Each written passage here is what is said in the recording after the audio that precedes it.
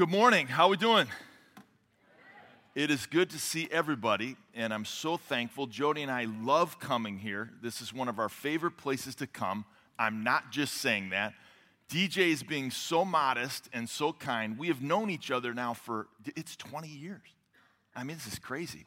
And he does look incredibly old compared to me. But seriously, though, in all fairness, and I do not use any product that changes the color of my hair. Now, DJ, on the other hand, I don't know, he's trying. But seriously, though, we've known each other for 20 years, our families, DJ and Jen, and his parents, the McKees, so thankful for them. And they actually helped us get started with our church, and it was 17 years ago. So many may not realize it, but the truth be known, a lot of the people that helped start this church in the early days really came from helping start our church. And so there's a lot of connection that we have together that you may not realize over the years, and it's really, really great to be here. So let's do this. Let's start by giving it up for Gray and our worship team. Awesome job this morning. Did they do a great job? Let's thank those who are working the children's ministry. Let's give them a praise because, man, I'm telling you, whoever does children's ministry in July, we need to give them a reward. Are you hearing me? And let's praise God for your pastor. I mean, he is such a great man. I've been able to get a chance to meet him over the last year, get to know him. I call him friend. Johnny and his wife, Lori, they have been phenomenal. We were here last year doing a little marriage conference, and I spoke here, and since then, we've become great friends, and man, I just love him, and he's doing a great job. Let's, even though he's not here, give a round of applause for the pastor and his unbelievable wife. Good things are happening here at Winston-Salem. I'm just really, really excited about what God is doing here. So let's begin. Think to yourself for a moment, just think to yourself about some of the greatest comebacks that you're aware of. Some of the comeback stories that maybe you know that have influenced you, that have inspired you. As I think of that question, I think first in the world of politics, and being from Illinois area, I think of Abe Lincoln. And many people don't realize it, but Abe Lincoln was a comeback story. In 1858, what happened is he actually lost the Senate seat, and his political career, they said it was over, they said it was dead, they said he was done. He came back in 1860, only 2 years later, to win the Republican presidential nomination. And let's just think for a moment, where would we be without Abe Lincoln? His comeback story is incredible. In the world of business, I think of Steve Jobs. I think of Apple and what they did in the 80s. I mean, here's the founder, and as a founder of a church, and you get things going and you give and you sacrifice more than anybody could ever believe. The board of directors fires him. They're like, this isn't working, this isn't going good, this isn't the way we want to go, the direction we want to be. He leaves, does some other things. They beg him to come back in 1997. He's there till the end of his life, short life, which does what? And he changes the way that we operate today. I mean, the technological advancements and improvements that he was a part of, where would we be without that comeback story for Apple? I think of the world of sports. I'm a huge sports fan. Let's just zero in on baseball for a minute.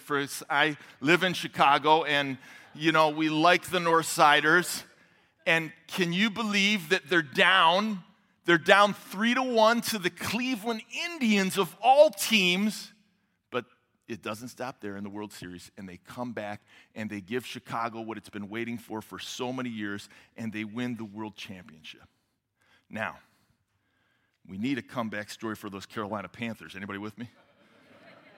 2003 is a long time ago. So, if they'd done any, we need a little bit of comeback story. But whatever it is, if you think of movies, I don't know what yours is. Maybe it's Rocky, maybe it's Rudy, maybe it's the Hoosiers. I'm a basketball guy, so for me, that's the one. Maybe it's Tin Cup. We won't go there. If you don't know that movie, that's probably good. Everybody, say everybody. Everybody loves a comeback story. Now say it like you believe it. Everybody, don't they? Every single one of us, we just love to see a comeback story. We love to hear about it. We get inspired by it. I came all the way here from the western suburbs of Chicago to tell you this. Not only does everyone love a comeback story, but God does too, especially God. God's the author, God's the writer, God's the one that's cheering on the sidelines, God's rooting unbelievable. He wants a comeback for his people, for his kids, for his church. God loves comeback stories. That's what I want to talk to you about. If you have a Bible, go ahead and do this. Open it up to Luke chapter 5. Luke chapter 5. If you don't have a Bible, no problem. You can just listen along as I'll read the text to us. Title of the message is simply this: Comeback Faith. And that's what I want to talk to you about today. I want to talk about comeback faith, and we're going to look at a guy who many may be familiar with, but you may not understand and comprehend the amount of times that he has come back. We're going to examine a guy who came back and came back and came back, and we want to look at the principles of what was going on in his life to apply it to us, because I believe that some of us are here today and we need to come back. And maybe you're saying, well, that's not me. Well, that's okay, and that's good. But I bet you know somebody who needs a comeback. Anybody? I know somebody who needs a comeback. And how can I be used of God with the principles of his word to do this, to help God do what he wants to accomplish? So look with me at Luke chapter 5, verse 1. We're going to jump right into the text. It says this: On one occasion, while the crowd was pressing in on him. No confusion, the him is Jesus. What are they there to hear? It says to hear the word of God. Let's just stop for a moment right there. Look up for a minute. Crowds are coming. Crowds are pressing in. Why? Because Jesus is talking about God's word. He is God's word incarnate. We know that. They didn't fully realize that. But God's word always draws a crowd. Can I get an amen? It does. I mean, and the people were coming to hear what God has to say. Just like you came today, not to hear from me. You don't come here to hear from Pastor Johnny, although he does a great job. You come to hear from God. And so we see that all the way back to the beginning. But let's continue. Look with me at verse 2. And it says this: They were standing by the lake of Gennesaret. That's just Sea of Galilee. Verse 2 says, he saw two boats, Jesus did, by the lake. But the fishermen, catch this, they had gone out of them, and they were doing this. They were doing the normal thing. They were washing their nets. And so getting into one of the boats, catch this, Jesus gets into the boat, which was Simon Peter's. He asked him to put it out a little from the land, and he sat down and he taught the people from the boat. So great picture. Jesus is on the water. People are gathered on the shore. They're listening to the word of God. And when he had finished speaking, awesome sermon, I'm sure. Much better than the one you're going to hear today. Really good. He said to Simon Peter, put out into the deep and let down your nets for a catch. And look what Simon says. Master, I just got to be honest with you. We toiled all night and took nothing. Okay, I got to be honest, but he did. We toiled all night. We took nothing. But at your word, underline that phrase. We're going to come back to it. That is so important to a comeback. At your word, I will let down the nets. And when they had done this, look at the blessing. They enclosed a large number of fish, and their nets were breaking. They signaled to their partners in the other boats, hey guys, come on over and help us, because the boats were being filled, and so that the boats began to sink. But when Simon Peter saw it, he fell down at Jesus' knees, saying, depart from me, for I am a sinful man, O Lord. For he and all who were with him were astonished at the catch of fish that they had taken. And so also were James and John, sons of Zebedee. You see who else was there, taking notice. They were partners with Simon Peter. And Jesus said to Simon, do not be afraid. From now on, you'll be catching men. And when they had brought their boats to the land, they left everything and they followed him. Let me repeat again. They left everything and followed him. Let's bow our heads. Father, thanks for every single person that's in this house, in this place today. I appreciate so much of what you're doing here in Winston-Salem, Lord. You're at work. You're in work in individual lives. You're at work in this church. You're doing what we cannot. I confess to you now, Lord, I need you desperately. I can't bring anything to the table. I need your Spirit to speak. Would you use your word to communicate to your people? Lord, would you help us to experience and to help others? I ask in Jesus' name. If you agree with that prayer, go ahead and say amen. If you're a note taker, go ahead and write this down. It's obvious, but let's just state it. Everyone needs a comeback. Every single person at one time or another, we all need a comeback. Everyone needs a comeback, so just get this. You got to know it.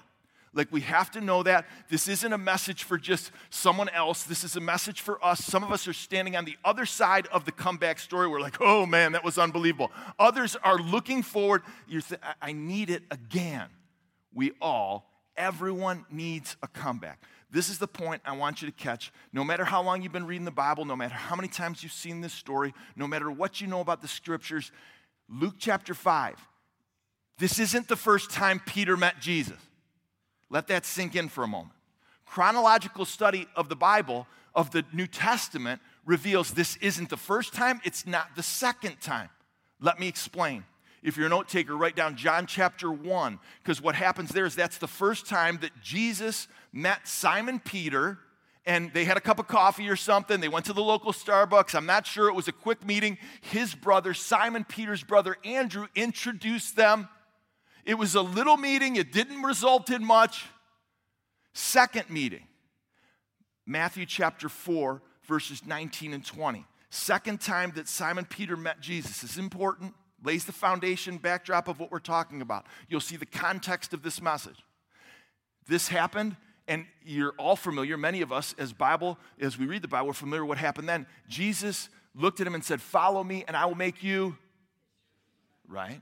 And then what the text says in Matthew chapter 4 is they left everything. They just dropped it all. And we're like, oh my gosh, how do you do that? In the middle of their job, and they just left everything all at once. They're adults. I mean, this isn't some kid at Sunday school. And then they just followed Jesus. What did the parents think? It's unbelievable. That was 12 months ago to Luke chapter 5. So they followed Jesus for at least 12 months.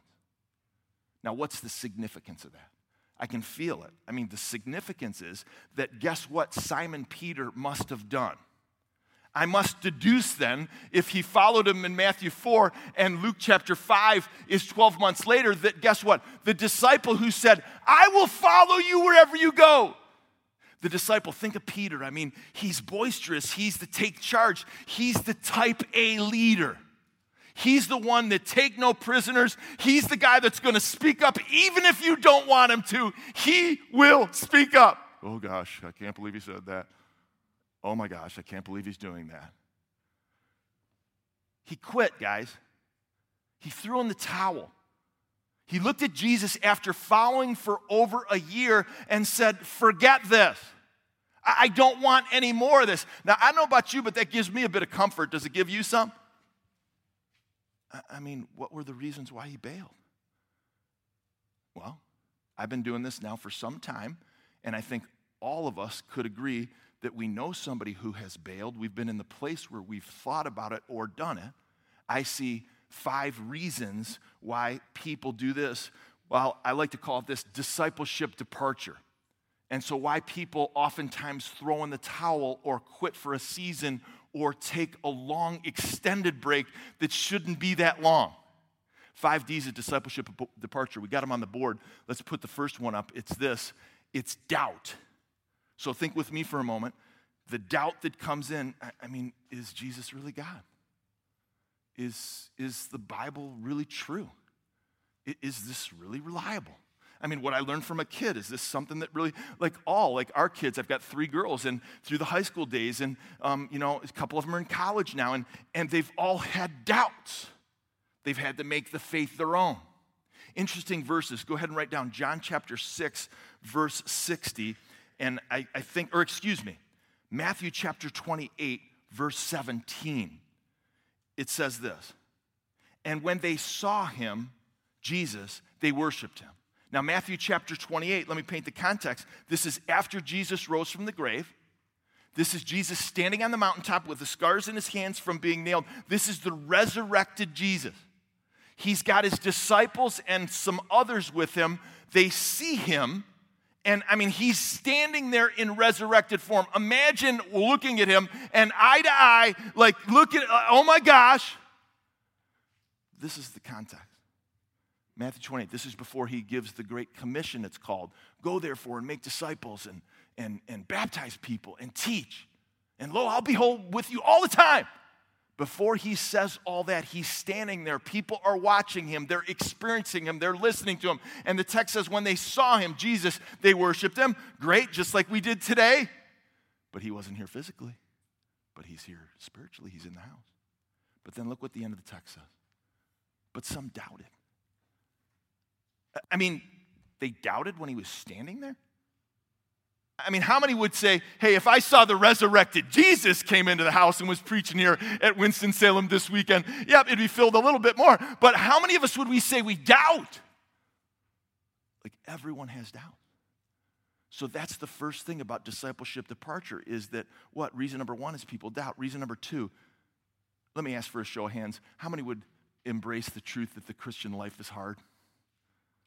Oh, I think every hand should be going up. It is. Second D is difficulty.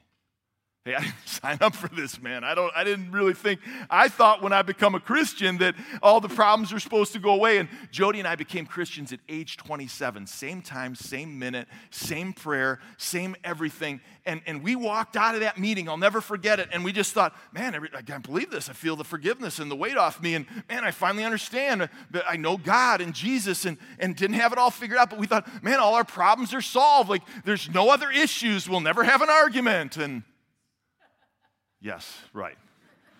We had one on the way over this morning. You're right. And I think you guys did too. No, I'm saying. But in our minds, we thought, man, this is the answer to all the problems. And it is, but it still doesn't mean there's not going to be conflict and there's not going to be difficulty. And now I want to get to John chapter 6, which is an unbelievable verse 60. I think we have it. Let's put it up on the board if we have that. And it says this, when many of the disciples heard it, the truth that Jesus was saying, they said, man, this is a hard saying. Who can listen to this? And then look at John chapter 6, put it on the board, please, verse 66. Now, just stop for a moment. That's just not a good number, 666. Do we agree? That's not good. But this isn't a good verse. After this, many of his disciples, they turned back, and they no longer walked with him. Why? Because what he was calling them to do and the bar he was asking them to jump over, it was high. Because what we believe and what the Bible says, it runs counterculture. And it forces many people to do what? Many people depart because of doubt, because of difficulty, because of, next word, disappointment. Or could I say discouragement? And so we get discouraged.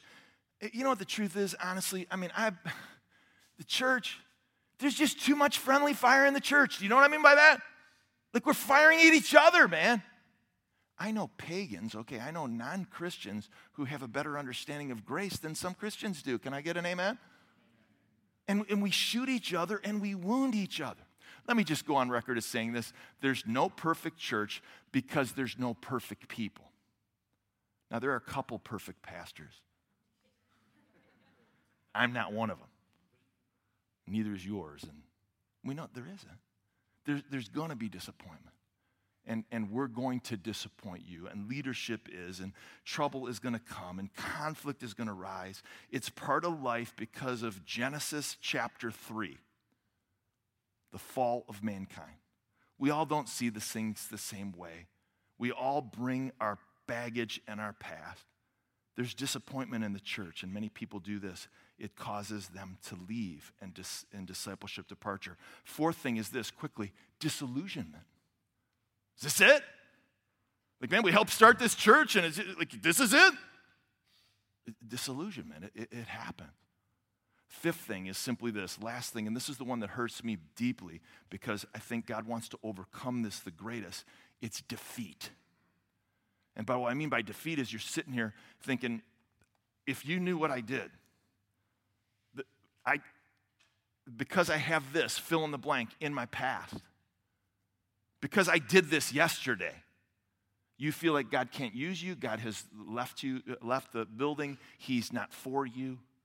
A certain sin, a certain area of struggle for you, it's defeat. I can't, I'll never get over this. I just can't do it. Let me say this. Your past may be an obstacle to you, it may be an obstacle to some other people, but it is never, I repeat, never an obstacle to God. Think what I'm saying. Your past, your failure, your difficulty, your sin, it may be an obstacle to you. It may be an obstacle to some other people. It may be an obstacle to some pastoral staff or some other people, but it is never, I repeat, never an obstacle to God. Why? Because of the comebacks. That's what we're going to see. So which one did Peter struggle with? I don't know. But I know this, I know that times are the same, that there's a lot of doubt, there's a lot of difficulty, there's a lot of disappointment, there's a lot of disillusionment, and there is a lot of defeat for us as individuals. So what do we do? Well, second thing is this. If you're a note taker, write this down. My comeback begins with obedience. My comeback begins with obedience. It always starts here, so just make the decision today, start it.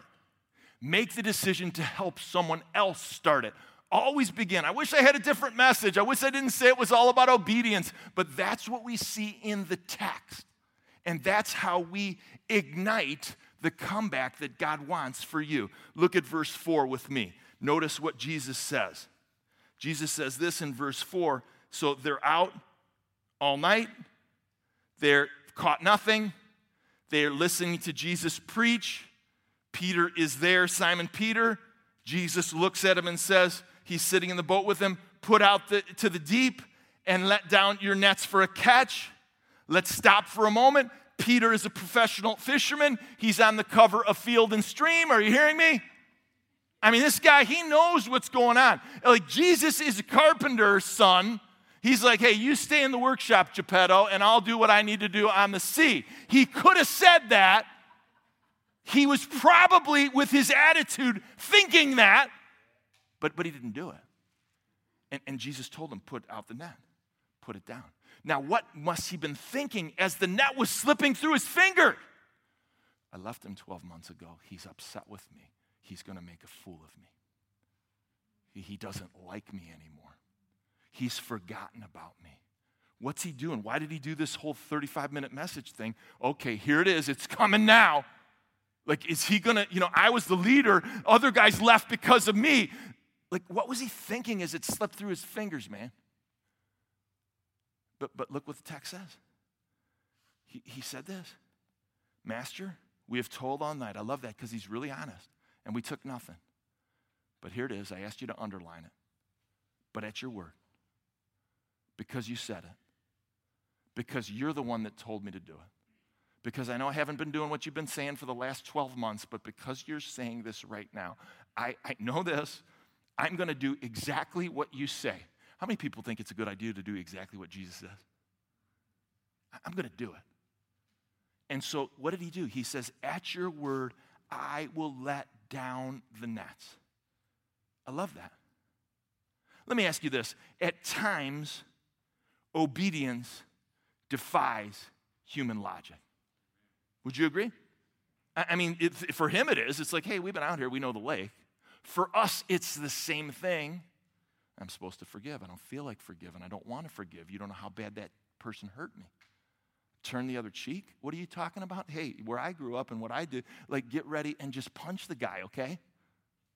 I mean, that's what we think. At times, obedience to God's word, to what he wants, it runs contrary to human logic. It runs contrary to it defies what we think we should do. It was true for Moses as he walked in, the murderer, as he walked into the palace, and he walked into Pharaoh, and he said, let my people go. It defied logic. Who's he? Why did he go in there? What's his voice? What he's going to get? What are they going to do to him? It was true for David as he had a slingshot in his hand and some stones and stared down Goliath. It was true, catch this one, I don't want to mess you up too bad, but wrap your head around this for a moment. It was true for Jesus' father, Joseph. When Joseph, do you remember the story? Joseph is talking to Mary, and Mary says, I'm pregnant. He's thinking to himself, and I'm sure it's sometime he said it, but we haven't done it yet, honey. Sorry. And guess what? It defied human logic. She's looked at him and said, well, I'm impregnated by the Holy Spirit. Now, who's believing that line? But he went to bed, And the scripture says he was a righteous man. He was choosing to divorce her quietly, but the angel woke him up. The Spirit of the Lord came down, and his response defied human logic. It was true for Simon as he was letting down these nets in the middle, when he knew there was no catch. Said all that to say this, true for you. It's true for you. What is the step that God is asking you to make? Obedience is doing what God wants, when God wants it done, with a God-honoring smile. That's obedience. And your comeback, your friends come back, your kids come back, your other people, anyone's comeback, it starts with letting down the nets. It starts with, at your word, I will do whatever you're asking me to do. Hey, why should I do that? I'm buying this for a moment. I'm thinking you're right, but what is it why would I want to do that? Good question. Obedience creates blessing, believe it. Obedience, it doesn't just bring something. I've chose carefully the wording of this point. It doesn't just bring like haphazardly, happenstance, it creates. You are the creator of your destiny and what's going to happen in your life. I'm not saying that it's going to be the blessing that you've asked for or that you want, but obedience will bring some type of blessing on your life, on the life of other people, on the life of your church, if you do what God wants. Do you believe me? It's true. It may not all be physical. It may not be material. It may not be a huge catch of fish. But it will create some sort of blessing. We need the church, individuals, we need to believe it. Not sure if, do we get the pictures or not? I want to show you a picture. Do we have the pictures? Yeah, here's Jody. Let's hang on this one for a moment. So we spent the summer just kind of doing what Johnny's doing. We did a little traveling. And so we did this big charter in Florida for deep sea fishing. And, us and our 50 closest friends for $35. And that is a joke. And this is what Jody came up with, and we're all celebrating it. It's all good. And then, I'm going to show you mine. Look at mine. This is me. And this is what I brought. It's just like I'm pulling this thing up, and I'm just like, oh, man. And some people are saying, I don't think that looks like you. You're right. I'm just kidding around. I found that on the internet. That can't be real. I mean, where does this come from? I mean, that's the biggest catfish. Okay, let's just take that down. This was the biggest catch they ever had. This was like that crazy catfish. This was the biggest score that these fishermen ever had. It was unbelievable. They're thinking about the money. They're thinking about sailing it. They're thinking about, I don't know what they're thinking about, but this was the biggest blessing, the biggest catch of their lives. Prime the pump to say this. Let me slow down. Some of us are one decision away from the biggest catch in your life. I'm not joking. You're one decision away from the biggest blessing that God wants to bring in your life. You came here today, you're listening haphazardly, you're wondering what God has for you. Some of us are one decision away from the ultimate blessing that God wants to bring. I believe it with my whole heart because I've experienced it. And he told you to do that. He asked you to start that thing. He asked you to stop doing that. Maybe it was 5 years ago. Maybe it was 5 days ago. But you heard from God. It was confirmed by his Spirit. This is what I need to do. And you haven't taken that step of faith, a step of obedience. And that's stalling what God wants to do. How many have been around long enough to know if he asks you to do it now, he doesn't stop, and it's just going to, whether you change addresses, you change friends, you change churches, you change places, he's going to ask you to do it again. That's why the psalmist writes this. The psalmist writes, once God spoke and twice I heard it. Think about that for a moment. Once God spoke, he just needs to say it once. And it's just rattling around in your head. Anybody been there? It's just his word. For Jody and I, it was quitting our jobs. It was me quitting my job in a sales career and starting a church. Going back to seminary, going to seminary. I mean, what? My parents were like, are you crazy? I don't know what God is calling you to do. But you do. And whether it's to start something, maybe it's to stop something, maybe it's to lead something, maybe it's to give something. Like what is it?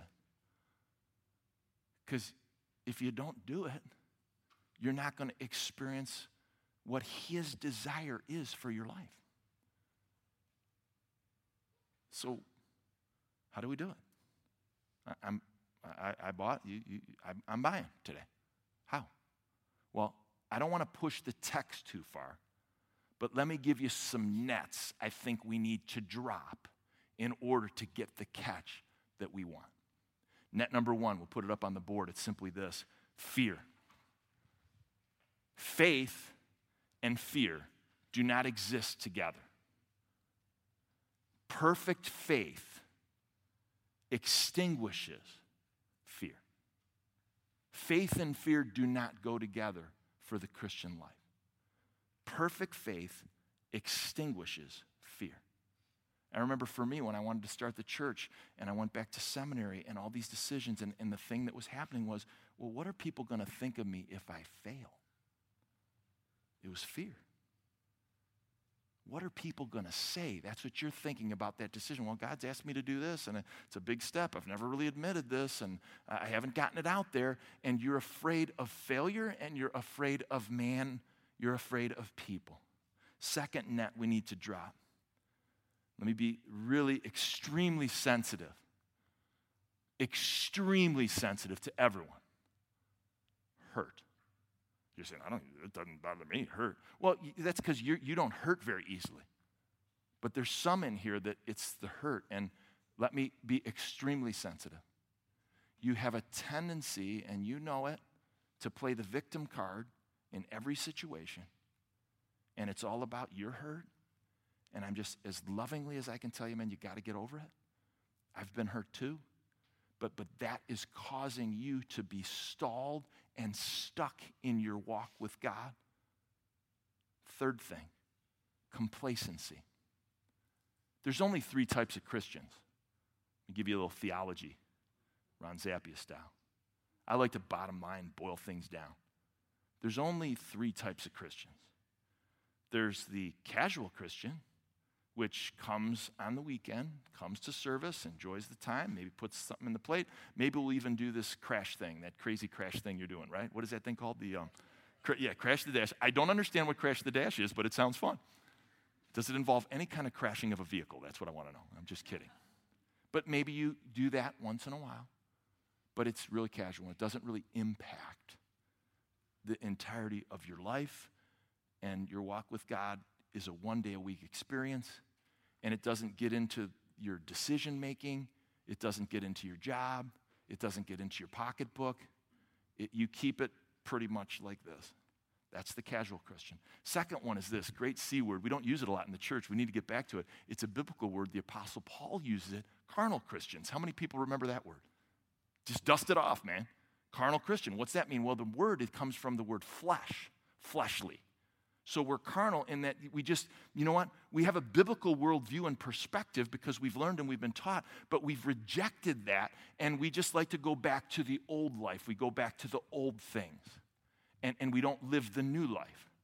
And Jesus is clear. It's like, hey, man, guess what? It's like fix your eyes upon Jesus, the author and protector of your faith, and the old is gone and the new has come. Some are living a carnal Christian lifestyle because of the choices that you're making, because you're unwilling to let go of something that this world is promising you or that you're finding hope in. Third kind of Christian, simple theology, committed. I'm going for it. I'm going to press ahead. That's what we see Peter is right on the verge of the commitment. It's like he went backwards, and let's think about it. He went back to the familiar. He went back to what was known, fishing.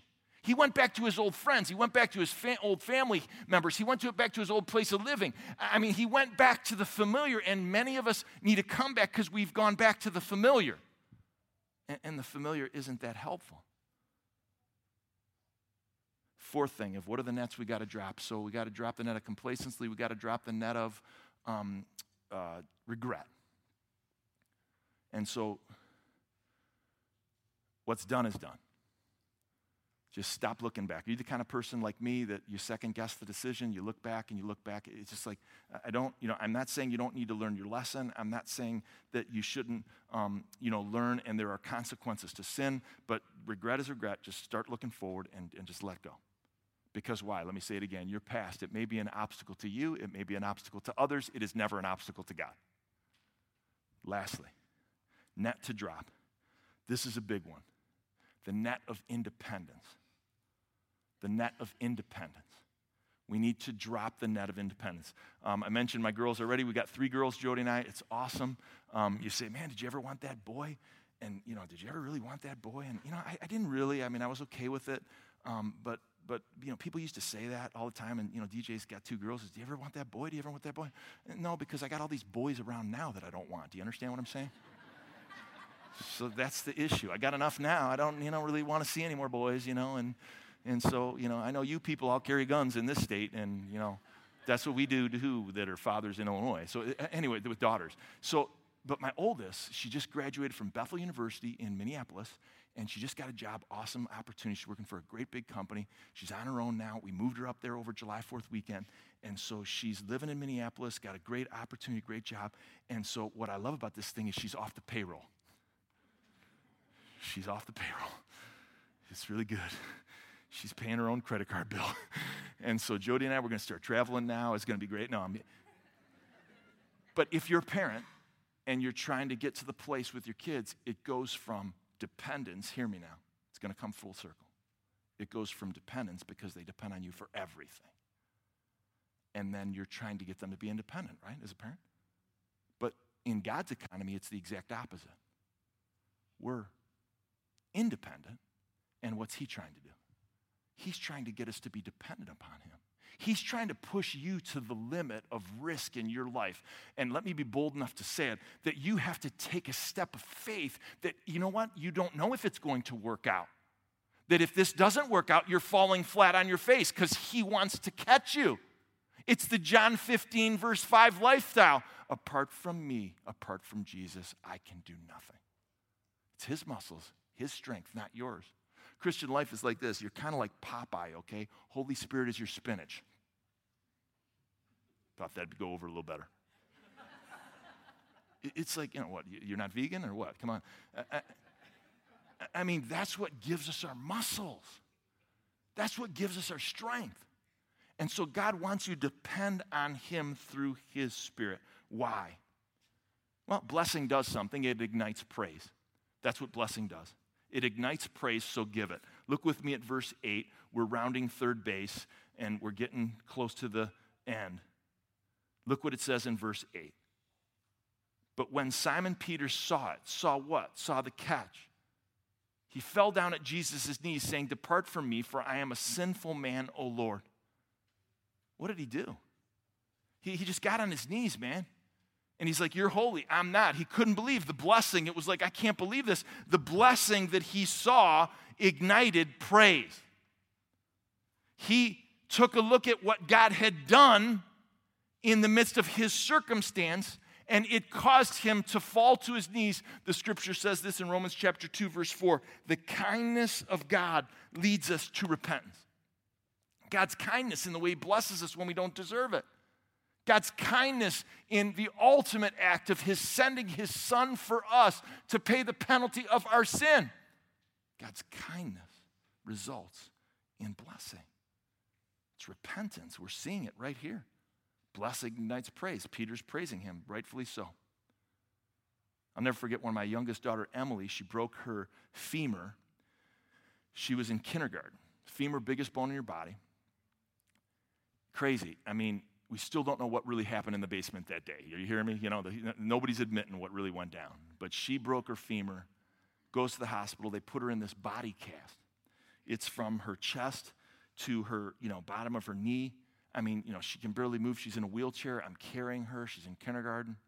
First night, she sleeps in the wheelchair. I'm going to sleep on the couch. 2 a.m. Dad, are you awake? Yep, awake now. Hey, I can move my toes. I'm like, that's awesome, man. Let's go to sleep. 2:15. Dad, are you awake? Yeah, kind of. Didn't really get back last time. Dad, I can move my arms. That's great, Em. Next, half an hour later. Dad, are you awake? I can move my head. Yeah, girl, I'm thinking, you can move your mouth too. Would you just cut it out? But you laugh. What was she doing?